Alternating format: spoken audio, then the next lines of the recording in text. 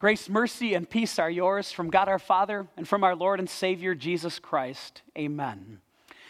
This weekend, as we celebrate Thanksgiving at Chapel, we are finishing up the sermon series that we entitled Generous Gratitude. And today, let's dive into why it is that thankful hearts become generous hearts. I know the Thanksgiving celebration might look a little bit different this year because of COVID and other factors in our world right now. But I want you to think back to a time that maybe you've gotten to experience this. A Thanksgiving table that was filled with food. Maybe you even have a tradition in your family to eat Thanksgiving dinner family style, where all of the dishes are placed on the table and one by one they're passed around that table. And doesn't it seem, if you've ever had this experience, that there's no end to the food that's coming down the way? It's the turkey and the mashed potatoes and the sweet potatoes and the stuffing and the green bean casserole, right? One thing after another. Food is truly remarkable. What a blessing to be able to eat a Thanksgiving dinner in that way. Somebody once said that the amount of food that's on the average American table for Thanksgiving might feed another family somewhere else in the world for maybe as much as a month. We are truly blessed to live our lives in this world and in the country in which we do. But maybe this year is going to be a little bit different. Maybe you'll head to the store this year and there may be empty shelves where you're looking for things for Thanksgiving. Maybe there'll be empty seats at the table that you're used to being filled. That's why I love these verses from 2 Corinthians chapter 9 that the Apostle Paul shares with us today. Because even when there's emptiness in our lives here in this world, there's one person, there's one God who never leaves us empty. One God whose shelves never run out of his abundant grace. One God who pours out one blessing after another to each of us. That's our focus today. As we hear these words of the Apostle Paul, let's remember the generous gratitude that God has given to us, that he has generously poured out his salvation to us. And then in thanksgiving, let's let our hearts become generous hearts to God. Yes, the truth that we want to see today is that thankful hearts are generous hearts. We'll see God's grace to us, that God gives to us, so that we in turn can give to others. Let's hear again the first two verses of the text, verses 10 and 11. Paul writes this, "Now he who supplies seed to the sower and bread for food will also supply and increase your store of seed, and will enlarge the harvest of your righteousness. You will be enriched in every way, so that you can be generous on every occasion. And through us, your generosity will result in thanksgiving to God." A little background for these verses. What had come up for the Corinthian Christians was an understanding of the trouble that the Christians in Jerusalem were having. The Christians in Corinth had heard that a famine had struck Jerusalem, and that the struggle that the Jerusalem Christians were having gave the Corinthians an opportunity to be generous. They were excited about sharing their material blessings with people who were struggling in Jerusalem, their fellow believers. But although they were initially excited, their follow-through hadn't quite happened yet. They hadn't acted on that excitement. And so the Apostle Paul writes 2 Corinthians, a section of it, chapters 8 and 9, to encourage the Corinthians to follow through with their promise. Just a couple verses before our text, the Apostle Paul wrote this, "Each person should give what he has decided in his heart to give, not reluctantly or under compulsion, but because God loves a cheerful giver." The verses of our text are explaining what it means to be a cheerful giver and how God demonstrates his love to those who give cheerfully. 2 times in verse 10, the Apostle Paul uses the word supply, that God supplies our needs. The same God who gives seed for planting, who gives bread for food, will also supply your needs, the Apostle Paul says. That original word, the word in the original Greek, has a wonderful picture. It means to produce lavishly, to shower lavishly on someone. If you have an idea of what it looks like to go to some gala event, maybe a red carpet event where everyone is in black tie and tuxedo, there's beautiful linens and decorations, and the finest food is being served, that's the picture of that word. God's promise to shower his blessings on us, to provide for us, to supply us lavishly. That's why the Apostle Paul can write in those same verses that we will be enriched in every way. Enriched, first of all, from a spiritual point of view, as those blessings of forgiveness and God's love continue to pour into our hearts. But God's promise also is to take care of us in our lives in this world. Maybe our Thanksgiving tables are a good example of the blessings that God pours into our lives. And the apostle is describing really a chain reaction, isn't he? God's generosity to us produces thanksgiving. And that thanksgiving then leads us to be generous with the gifts that God gives us. Yes, God is generous with us so that we in turn can be generous with others. That's another great word picture in the original Greek, the word generous. Quite literally, it means without folds. Meaning it's one piece of cloth, one piece of paper, I suppose we could say, without any creases, any troubles. It's single-minded, one-purpose giving. The one purpose to our giving is to respond to the grace that God has first given us. It's what God has done for us that leads us to be single-minded and sincere in our giving. Do you see what Paul is saying? God isn't concerned about how much you're giving. He's not concerned about the amount. What he's concerned about is your heart, the cheerfulness of that gift, the sincerity of that gift when it comes from the heart. Consider how God motivates us, how he moves us to give so generously. Could God have shown any more love to us than he has?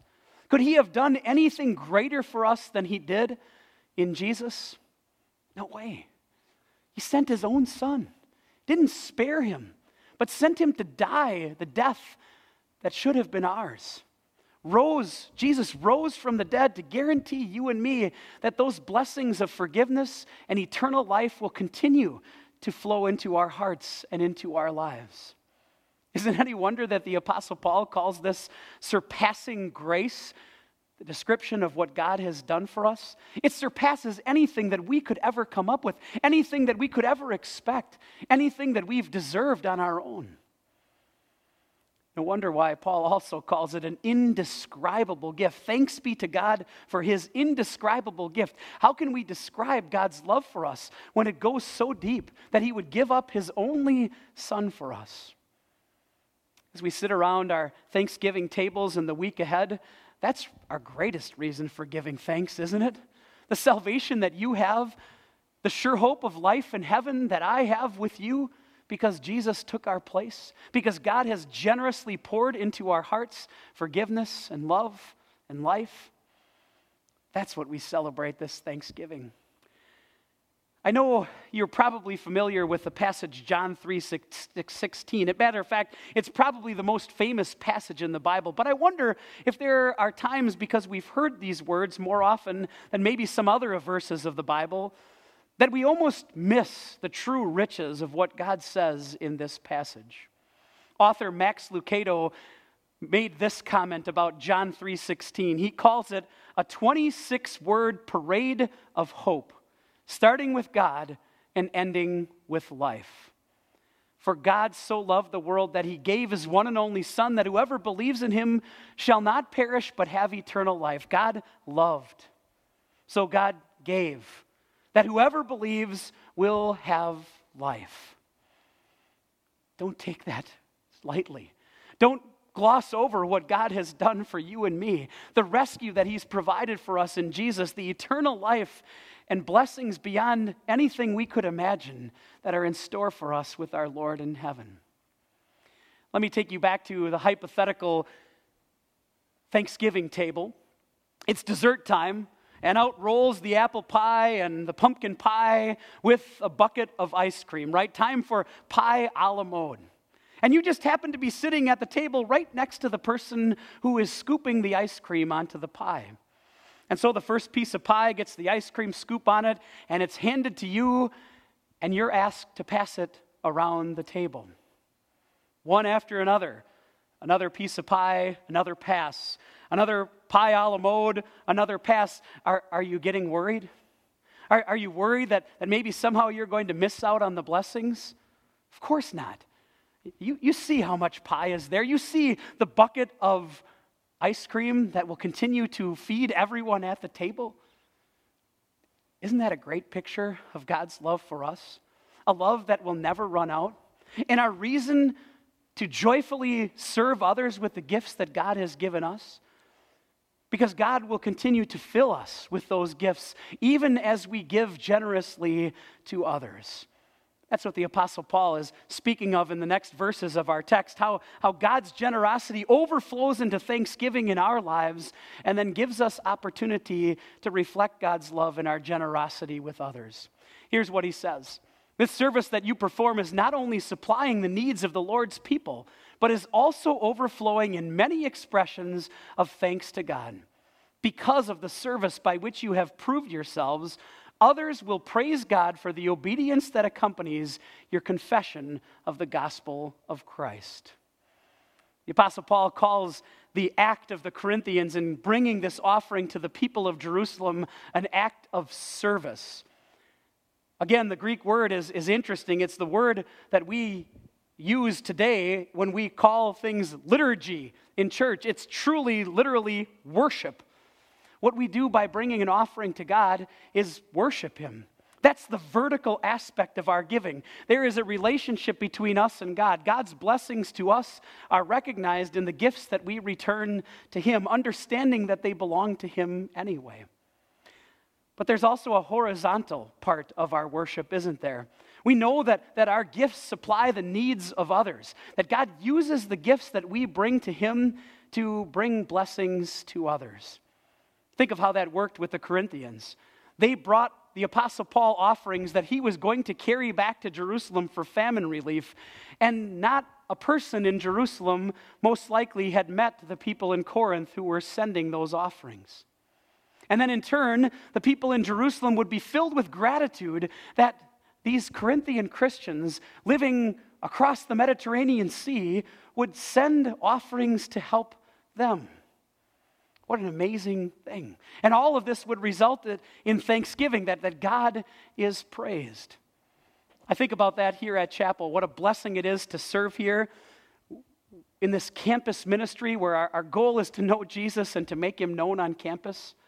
We have so many people who support this ministry, wanting for our college students a place to connect with one another and to connect with their Savior, Jesus. Many of the students will never meet the people who provide so generously the opportunity for them to be here, but they're thankful. They're thankful for all of the blessings that they give, and God works an amazing opportunity for us in our generosity to others when He is generous to us. God's grace for us abounds. There's no limit to it. Never will you have to worry about coming to God's grace and finding empty shelves.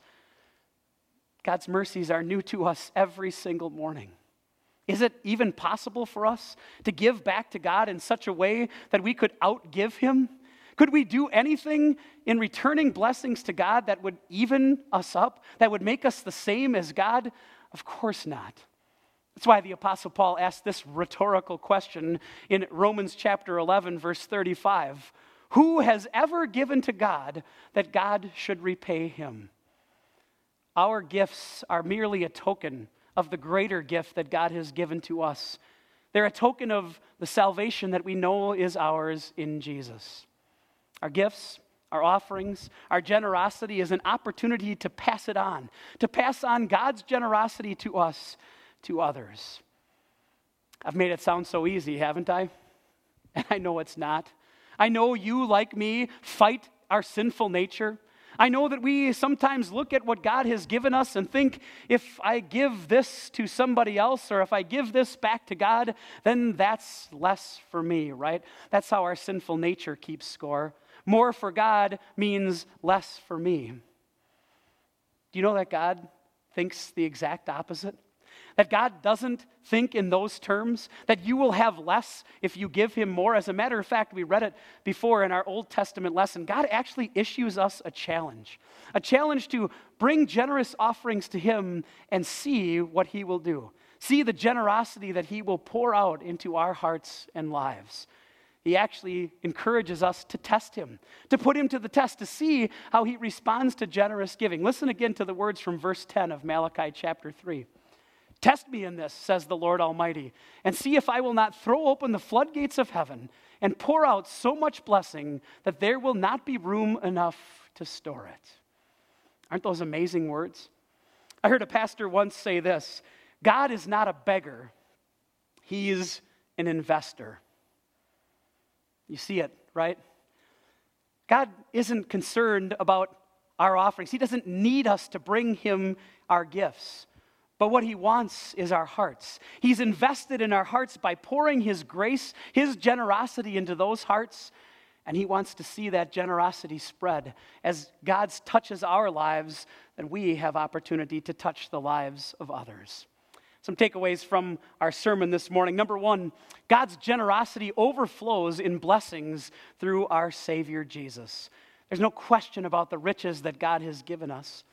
In the previous chapter, 2 Corinthians chapter 8, the Apostle Paul wrote this: "You know the grace of our Lord Jesus Christ, that though he was rich, yet for your sakes he became poor, so that you through his poverty might become rich." Secondly, in thanksgiving for God's gifts, we want to be generous to others. We recognize that God has invested his amazing grace, his abundant mercies into our hearts and lives, and we strive to pay dividends to others. Finally, number three, incredibly, God responds to our generosity with even more blessings. Test me in this. See if I will throw open the floodgates and pour out so much blessing, you won't have room for it. Jesus said something similar in Matthew chapter 6 when he said, "Seek first his kingdom and his righteousness, and all these things will be given you as well." There's an old math joke, I suppose you could say, that goes like this: there are three kinds of people in this world: those who can do math and those who can't. And you get it, the person who is sharing those words of wisdom is one of the people who doesn't know how to do math, right? Maybe you're someone who has struggled with different levels of math in your lifetime as well. Some of us are better at math than others. I will put myself in the poor category when it comes to math.